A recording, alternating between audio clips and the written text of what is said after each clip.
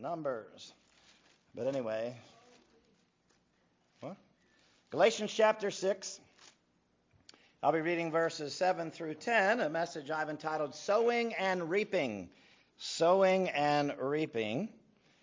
And you will find out tonight, this is kind of a farming sermon. You will find out I don't know anything about farming, all right? So Galatians 6, beginning of verse 7. Be not deceived, God is not mocked. For whatsoever man soweth, that shall he also reap. For he that soweth to his flesh shall of the flesh reap corruption, but he that soweth to the Spirit shall of the Spirit reap life everlasting. And let us not be weary in well-doing, for in due season we shall reap if we faint not.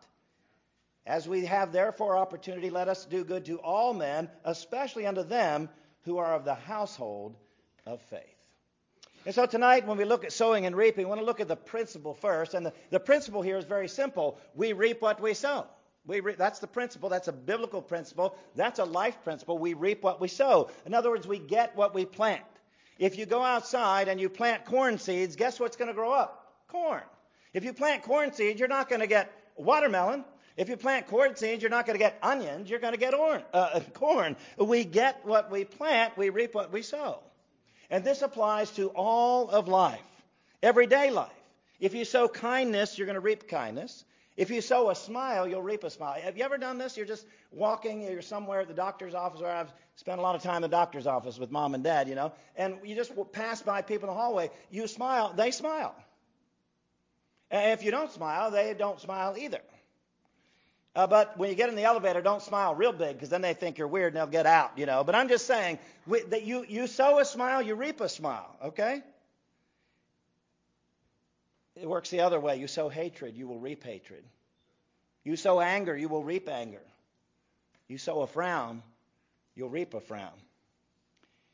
A farmer got sent to jail, and his wife is trying to hold the farm together until her husband can get out. However, she's not very good at farm work, so she writes a letter to him in jail. She said, "Dear sweetheart, I want to plant potatoes. When's the best time to do it?" The farmer writes back, "Honey, don't go near the field where we normally plant potatoes. That's where all my guns are buried." Well, because he's in jail, all the farmer's mail is censored. And when the sheriff and his deputies read this, they all run out to the farm and dig up the entire potato field looking for guns. After 2 full days of digging, they don't find one single weapon. The farmer then writes to his wife, "Honey, now's the time to plant the potatoes." So we reap what we sow. In everyday life and in eternal life. You sow personal faith, you reap personal salvation. When you believe in Jesus Christ as your Savior, that He died on the cross to pay for your sins, that He was buried for your sins, and He rose again the third day, you sow personal faith, you reap personal salvation. You sow to the kingdom, you reap souls for the kingdom. You sow to self and our worldliness, and you'll reap damnation. And so we reap what we sow. That's the principle. In everyday life and in eternal life. So I want you to think what you are sowing. What are you sowing in your marriage, husbands and wives? Are you sowing love? Are you sowing disagreement? Are you sowing stubbornness? Remember, you reap what you sow. So if you are sowing love, you're going to reap love. But if you're sowing disagreement, you're going to reap disagreement. If you're sowing stubbornness, you're going to reap stubbornness. What are you sowing in your family relationships? Parents and children? Are you sowing respect? You'll reap respect. Are you sowing discord? You're going to reap discord. What are you sowing in your Christian walk, brothers and sisters? Are you reading your word, the Word of God? Are you studying the Word of God? Are you praying? Are you worshiping? If that's what you're sowing, you're going to reap the benefits of that. We get out of our relationships what we put into them. If you say, "I'm not getting anything out of my marriage," I would ask you, what are you putting into it? I'm not getting anything out of my family relationships, I would ask you, what are you putting into it? I'm not getting anything out of the sermons at church, I'm not getting anything out of the Sunday school lessons. What are you putting into it? We reap what we sow. It is a principle of everyday life. It is a principle of eternal life. As we see the principle. But secondly, I want us to look at the practice. We choose what we will sow. An investment in the flesh produces fleshly results. The flesh, as Paul uses it throughout Galatians, that's the sin nature. The sin nature leads to earthly corruption now and eternal corruption in the future. We invest in the flesh by just doing what comes natural. That's how you invest in the flesh. Just do what comes natural. You might remember, but Paul gives a representative list, not an exhaustive list, but a representative list of fleshly investments. Go back to chapter 5. Look in verse 19. You might remember this, those of you that were able to be with us. He says, "Now the works of the flesh are manifest, which are these: adultery, fornication, uncleanness, lasciviousness, idolatry, witchcraft, hatred, variance, emulations, wrath, strife, seditions, heresies, envyings, murders, drunkenness, revelings, and such like." I don't know if you remember, we spent a lot of time on that phrase, "and such like," indicating that Paul's not saying this is all there is to the fleshly lust. This is a representative list. But they all have to do with unfaithfulness. Sexual unfaithfulness, spiritual unfaithfulness, interpersonal unfaithfulness, and even personal unfaithfulness. And Paul underscores here that one who habitually engages in these is not a believer. Look at the rest of verse 21.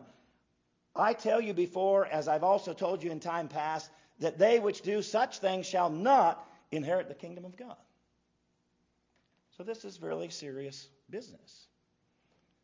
If you sow to the flesh, you're going to reap corruption. Not just now, but forever. We can follow our nature right to hell forever. And I say we.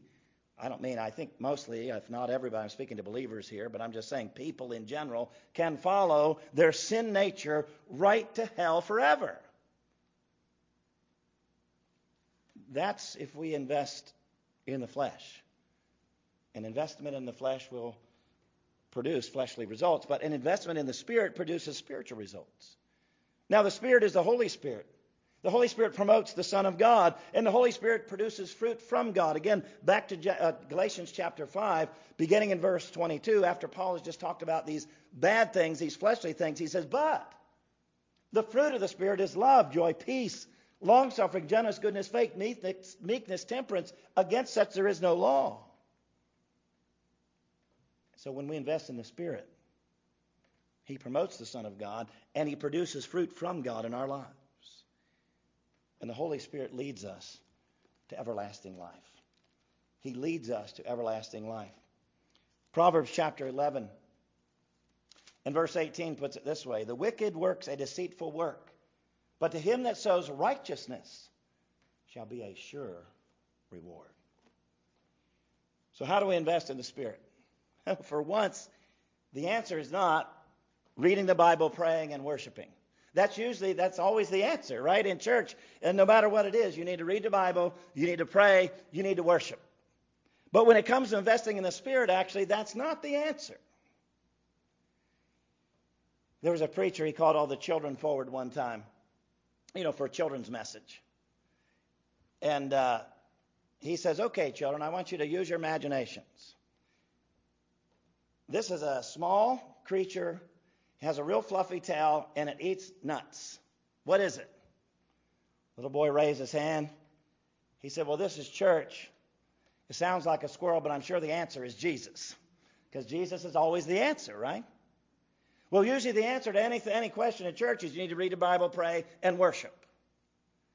In this case, that's not how we invest in the Spirit. Once we have placed our faith in Christ, we invest in the Spirit by demonstrating His love to others. First of all, to our spiritual leaders. Pay attention to this. To our spiritual leaders. Everybody listening? Look in verse 6. "Let him that is taught in the word communicate," that word means share, "communicate unto him that teaches in all good things." Now, this is not so much paying the preacher, although I could preach a sermon on that. It's talking about participating in the ministry of the Word of God. And so my job, my employment is to preach the Word of God to you and to others out there. But I can't do all this by myself. I need your help. We work together, right?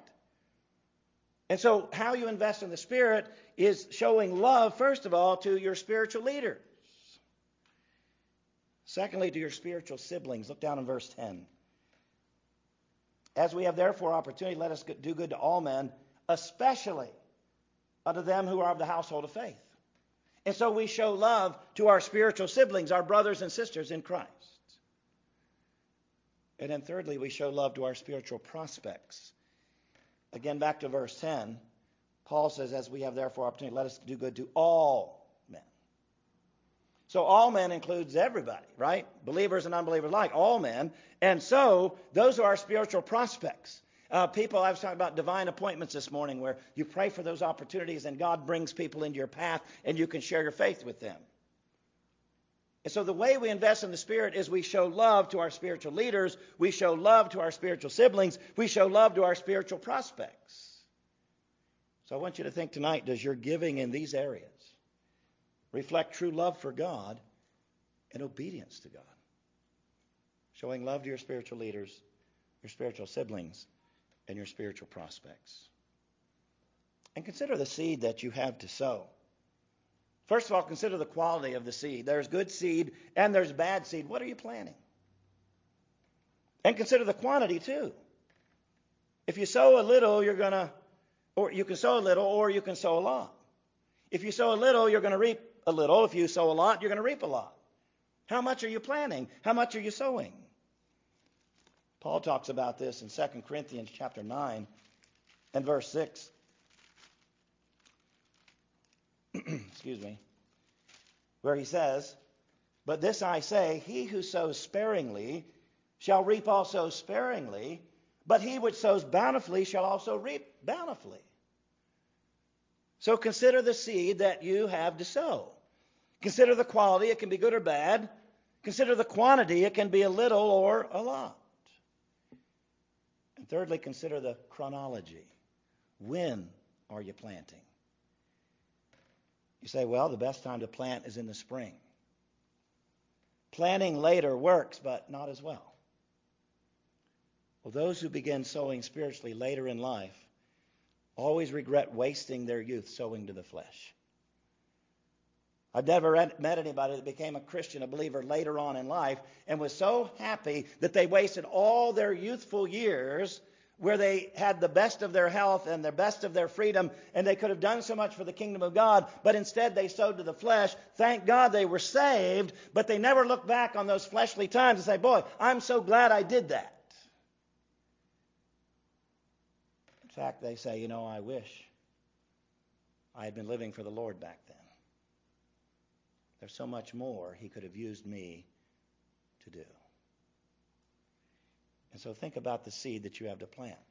The quality, the quantity, and even the chronology.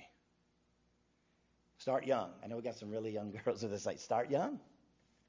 Start young. So we've seen the principle. You reap what you sow. We've seen the practice. We choose what we will sow. Let's look thirdly at the promise. God is not mocked. Look in verse 7. Be not deceived. God is not mocked.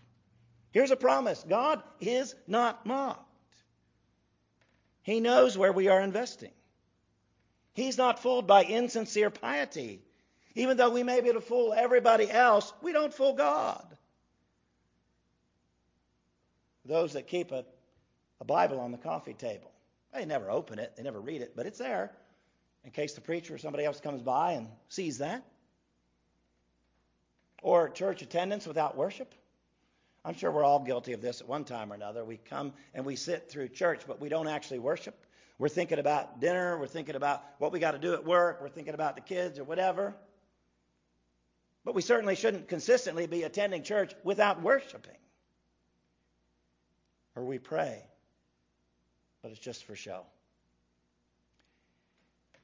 In Upward Soccer, coaches give out stickers for different things when the players, when they're good on defense or good on offense or whatever the case might be. But the pinnacle, the best sticker you can get is a white star on a black background. And that's for Christ likeness. And that's when you see it out on the field when maybe somebody scores a goal, but they don't, jump up and down, look at me, but they're happy, of course, but, it's a game. Or when they help somebody from the other team up that gets knocked down or something like that, and you see that, and you give out a Christ-likeness sticker. But they only go to the players. But I passed out a couple of Christ-likeness stickers yesterday. Not to my players, but from a couple men from our church. And I know they don't care about a sticker like a kid does. But I've heard these men pray in church. And I've heard them pray out on the soccer field. And I love to hear them pray. And when we have the offering time, I could just take care of all the prayers in the church here. I love to hear more people pray. And so these men, these two particular men, not that they're the only ones, but I gave them stickers yesterday. And they're like, well, what is this? I said, this is a Christ-likeness sticker. This is the most important sticker I can give you because I've really appreciated hearing your prayers in church, and I've appreciated hearing your prayers out there on the field. But some people just say prayers for show. They want to sound good. They want to impress people with maybe the flowery language that they can use. It doesn't impress me, but more importantly, it doesn't impress God. What impresses God is when we pray from our heart. That's what God wants. Because he sees right through it anyway, if we don't. And so God is not mocked. He's not fooled by insincere piety. We cannot spend our lives sowing to the flesh and expect God to open heaven's gates to us when we die. But this is what most people believe will happen. I've been to a lot of funerals. You've probably been to more than you want to admit, but I've been to a lot. And sometimes I get called to funerals where people don't have a pastor. They don't go to church anywhere. And so they know that you're supposed to have a preacher, so they call somebody and we show up. But when you talk to the family, these people that have spent their entire lives sowing to the flesh, some of them even want to be buried with their six-packs. When you talk to the family, they will tell you their so-and-so loved one died and immediately was conferred to sainthood, and they're with Jesus walking the streets of gold right now. You know what they're doing? They're mocking God. They're mocking God. They believe this, and they are making God out to be a fool. That he would just let you sow to your flesh your whole life and then die, and then just let you come to heaven. Now, somebody that spent their entire life sowing to the flesh and then received Christ even at the last moments of life, can they go to heaven? Absolutely. Jesus told a parable about that. The guy that was hired at the 11th hour, and he received the same pay as everybody else. But to just assume that God's going to let you into heaven after you lived your entire life of rejecting him, that's mocking God. And that is turning this principle that we reap what we sow, that is turning that principle upside down on its head. Speaking of that this morning, in late service, Mr. Neil Wilsey, he has some issues with his eyes. You probably know that. But anyway, he was getting ready to come up to the pulpit to lead the music. And he's got this big, large print hymnal. And so I was talking to him right before, and it was upside down in his hands. And I told him, I said, Neil, you might want to turn that thing around before you try to lead us in music. He said, no, I'm going to stand on my head. I said, fine with me. Can you lead music with your feet? Can you do that? He said, I could try. The people that think God will allow them to lead a life of sowing to the flesh their entire life and then just let them into heaven just because they died, they are making God out to be a fool. They are saying God doesn't mean what he says. That God is just like some old man who is blind and deaf and can be easily fooled and easily led astray. You might believe that about God. It ain't so. We will reap what we sow. Whether we're talking negatively, we will reap what we sow. Listen to Eliphaz. I'm currently reading through the book of Job in my private time. And, of course, Job's friends, and I'm not sure why they call them friends, but they say some things that are right. And Eliphaz has this to say in Job chapter 4 and verse 8. He says, even as I have seen, they that plow iniquity and sow wickedness, reap the same. Now, Eliphaz wasn't a very good friend, but he was right about that. And so we reap what we sow negatively, but also positively. I shared these verses a few weeks ago talking about our older children. From Psalm chapter 126, beginning in verse 5. It says there, they that sow in tears shall reap in joy. He that goeth forth and weepeth, bearing precious seed, shall doubtless come again with rejoicing, bringing his sheaves with him.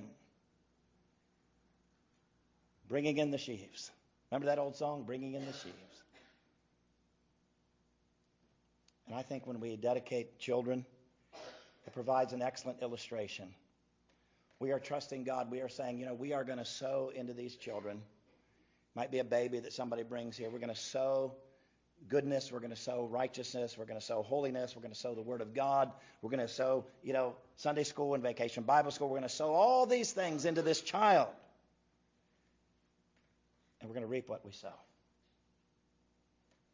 Now, I will tell you, I hope she's all right. I will tell you this, we have a promise in Proverbs 22:6. And it says this, raise up a child in the way he should go, and when he's old, he'll not depart from it. But sometimes you got to wait, and wait, and wait, and wait. But it's a promise from God. So if you have sown the proper righteousness into your children, you're going to reap eventually, because it's a promise from God. But the key to that verse is where it says, I forget how it goes now, and I just quoted it to you. Raise up a child in the way he should go, and when he's old. The word old in Hebrew literally means mature. Now, we all mature at different rates, right? It's not only true physically, it's true spiritually. I have two older brothers who were raised by the same parents, same churches, same Sunday schools, same everything. Mom and Dad are still waiting. And I don't know how much longer they can wait. I mean, they're 94, 96 years old. And they may not even see it. But I believe God. It'll happen. We will reap what we sow, generally in this life, definitely in the life to come. There will be a harvest, so I want you to think, what will you be reaping? There will be a harvest. What will you be reaping? Is a few years of sowing to the flesh worth reaping an eternity of hell? I don't think so. Rather, sow to the Spirit for those same few years and reap eternal life. You're not missing anything living like the world anyway. Some of that stuff Sally was talking about from Sunday school. I mean, these people are really getting violent out there. And to be among them, to be one of them and among them would be a horrible thing. You live a conflicted life. You live a life of death. It's like a death cult. You're not missing anything not being with them. Sow to the Spirit and reap life eternal. Let's pray. Father, we thank you for your grace. We thank you for your word. We thank you for this privilege to be here tonight. And Lord, according to the weatherman, I'm already thinking that things are going to cool off tomorrow. And so, Father, bless us as we go. May we enjoy the days that you've given us. We do pray for those divine appointments. May we be faithful to share when you bring them our way. Help us to always remember this principle. We reap what we sow. May we sow to the Spirit, and we know we will reap everlasting life. We thank you in Jesus' name. Amen. Good night, everybody. Thank you.